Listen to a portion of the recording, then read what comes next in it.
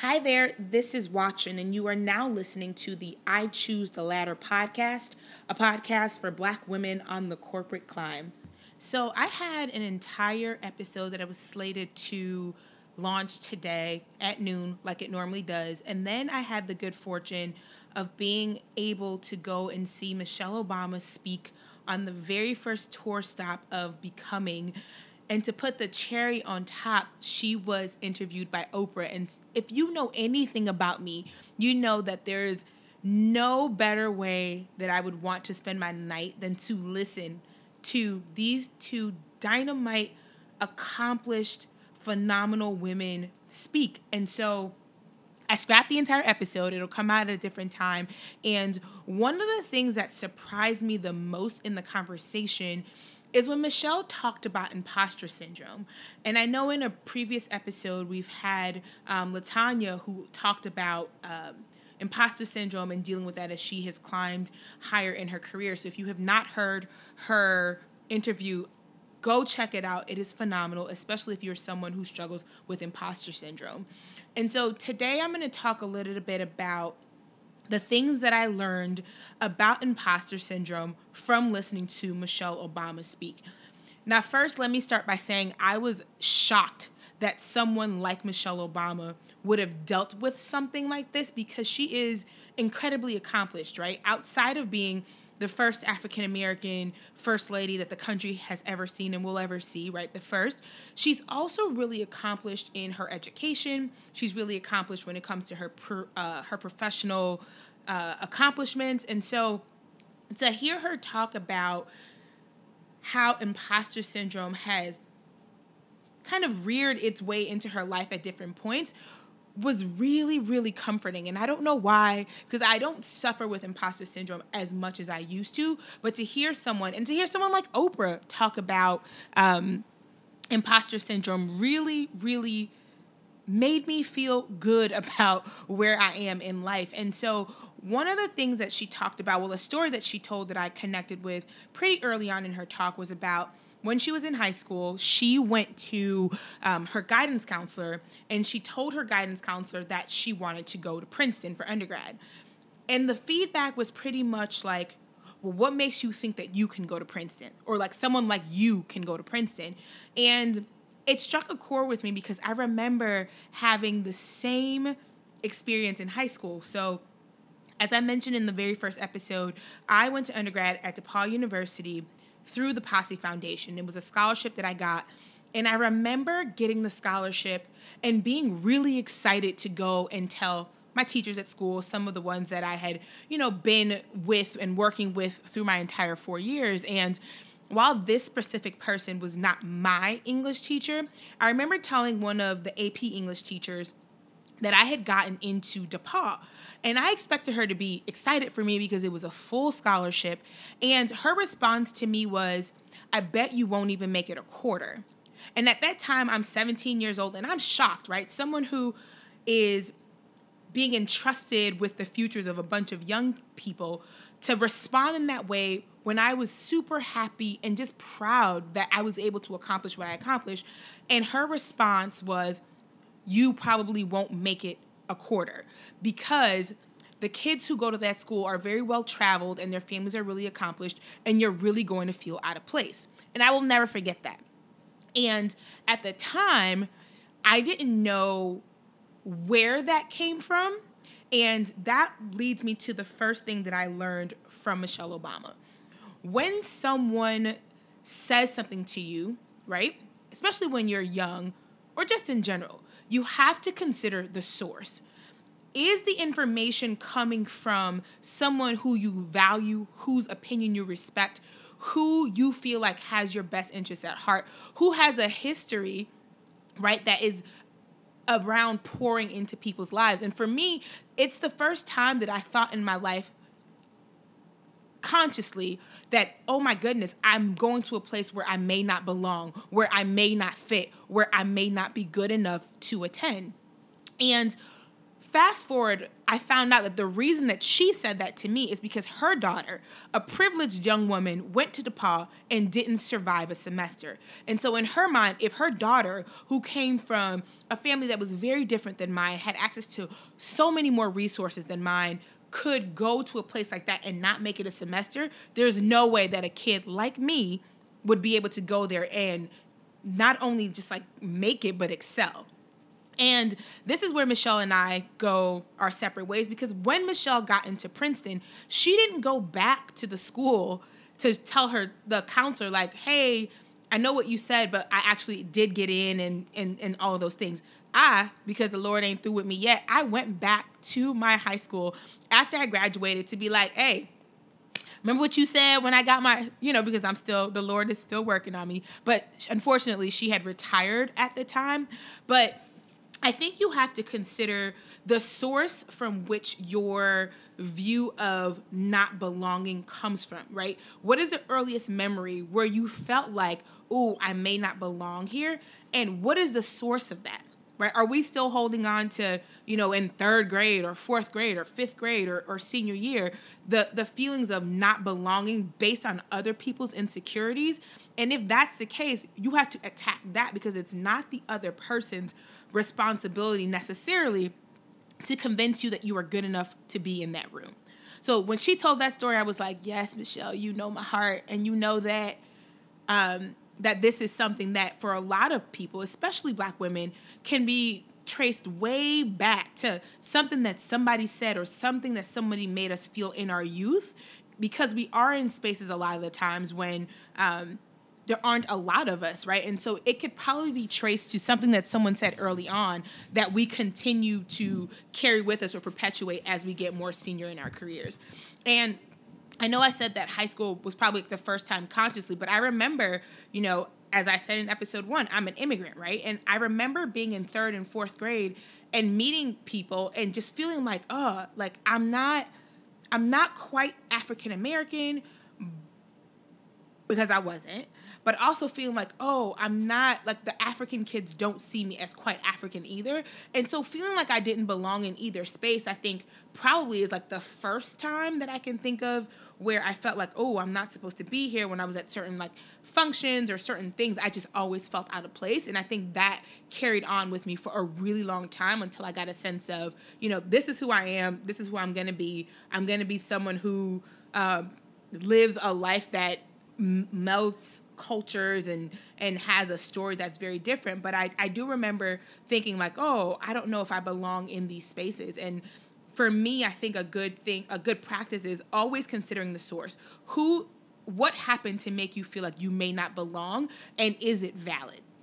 The second thing that she talked about that I was like, yes, it's that a lot of the times we have imposter syndrome because we make assumptions about the other people sitting at the table, right? We assume that because they are at that table, that it means something about their intellect, it means something about their work ethic, it means something about the level at which they can contribute.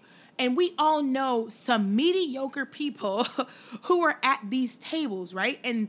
But we assume that just because that person has that title or that person has that job, that it means something about them compared to what and who we are. And the reality of it is, we have no idea how people get jobs. We have no idea how people get the seats at the table that they do. Someone could get into a college. She gave an example. For college, right?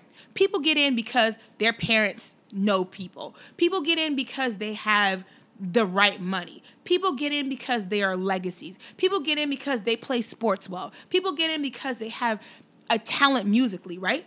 There are different ways that people get to where they are. So just because someone went to Harvard does not necessarily mean that they are a genius, right? But we make these assumptions about people based on their credentials before they've ever proven anything about themselves or their capabilities. And then we somehow use that to shame ourselves into thinking that whatever space that we're in, we didn't earn the right to be there and the other people at the table did, which we all know is not true. For a lot of us, especially Black women, you know the amount of work and the amount of stuff, right, that you had to deal with to move up in your career. You know the amount of work that you put in. You know the amount of sacrifice that you did. But somehow when we get to the table, for whatever reason, we forget about all that and we let the things that we make assumptions about allow us to diminish our own lights. And it's not in our best interest, right? Because none of it is fact. You don't know. And so when we stop assuming that because someone, was in the room before you got there, that it all of a sudden means that they have more of a right to be in that space than you do, because it's just not true. So when you're in a room with people where you feel like you may not belong, check your assumptions. What are you assuming about the people in the room? And is it true? Can you prove without a shadow of a doubt that they have worked harder, that they deserve to be in that space more than you do? If you can't do that, there's absolutely no reason to tear yourself apart. And I'm pretty sure the more you get to know the people who sit at the tables that you sit at, the more you will see that there is value in your presence at that table. The third thing that I got from the talk is one of the ways to combat imposter syndrome is to be prepared. So Michelle Obama is a very, very accomplished woman, right? Outside of her marriage, and she talked about not wanting to be known as Barack Obama's wife, but to be known as Michelle Obama, right? In her own right, she had her own accomplishments. She graduated from amazing schools. She was Barack's mentor, for crying out loud. And she had the preparation so that when she stepped foot in those rooms, she had the confidence in her ability to deliver, right? Because she had done the work. I think a lot of the times we are afraid that when we get in the rooms, we're going to say something that will embarrass us or embarrass our people, right? Because we know that we all wear the weight of our tribe on our shoulders, right? We feel like we're a reflection of us and every other Black woman that comes after us. And so we put this pressure on ourselves to make sure that we are a great role model for people and that we are representing our people well. But the fact of the matter is, you have prepared. You don't just get thrown into a room on accident. And even if you do get thrown into the room on accident, there are ways to make sure that when you are occupying that space, you are prepared for what's to come. In previous episodes, people have talked about things like being excellent in your work, having a track record of delivering results. Those are the kinds of things that land you in rooms. And so when you end up in that room and you're feeling, like maybe I don't belong, maybe one of the things that you should do along your journey is keep a journal, a list of the bomb accomplishments that you have had. Some of those I never thought that I could pull this off, but I did. So that you can go back and remind yourself when you may not have a mentor or a friend or someone to big you up and celebrate you and remind you of your greatness.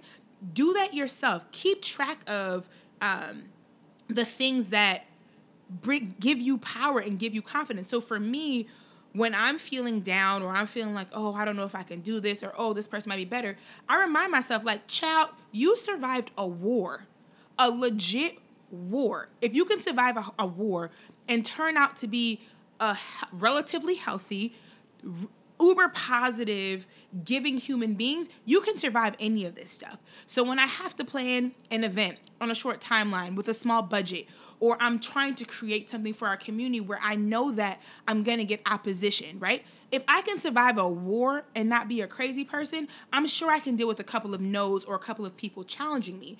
So for you, what are those things? What are those 2, 3, 4 things that you can always go back to and say, listen, if I did this, I know I can handle this. And so that your confidence supersedes how much fear it is that you feel about being in that space or whatever insecurities that you may have.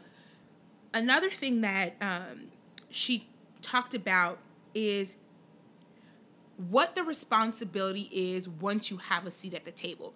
And I'm going to take that a step further and say, in my opinion, it doesn't matter how you got in the room. What matters is that you are in the room. right? I don't care. People, the lady from high school told me that she's pretty sure that the only reason that I got into DePaul was because of affirmative action.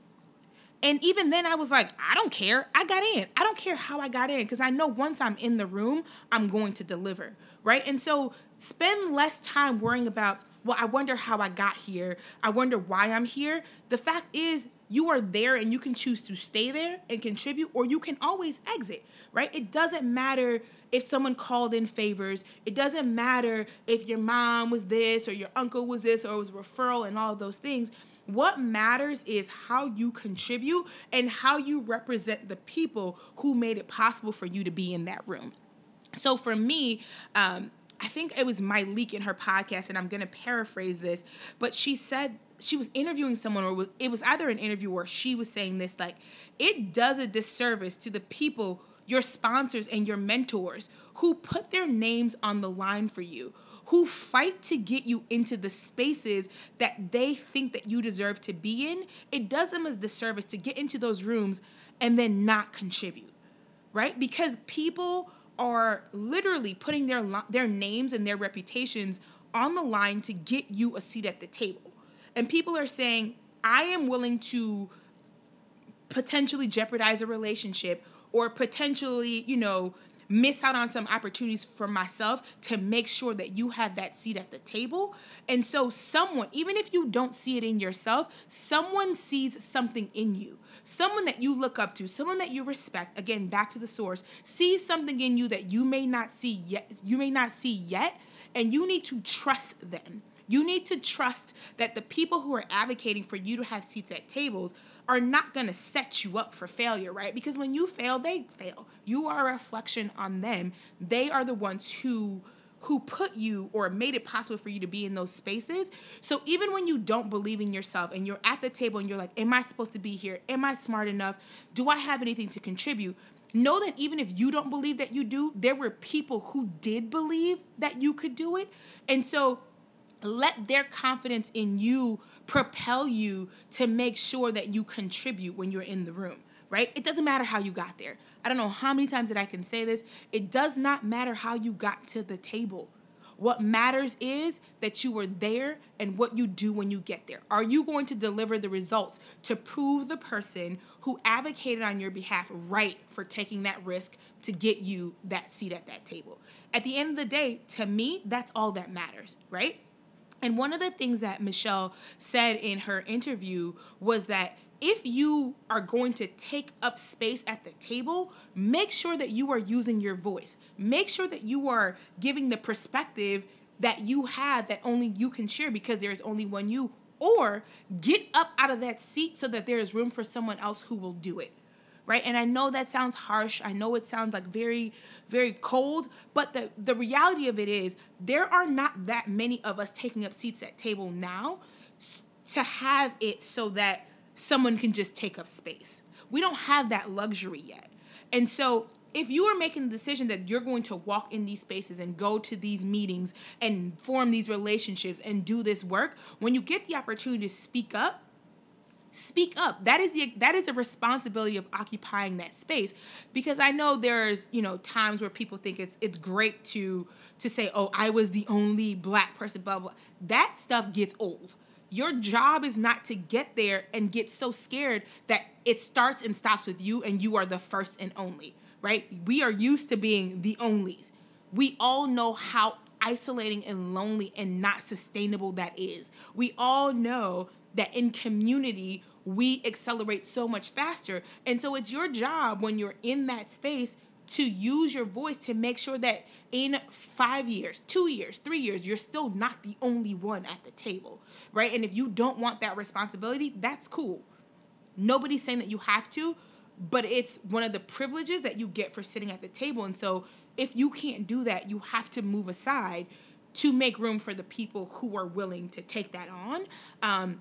And if imposter syndrome is something that's preventing you, right? If the fear of being found out as an imposter, which you are not because you've earned that space to be there, if that supersedes your desire to make sure that you are utilizing that space, you have to yield the space to someone who is going to say, I understand the responsibility and I plan to take it on and make sure that I'm not the only.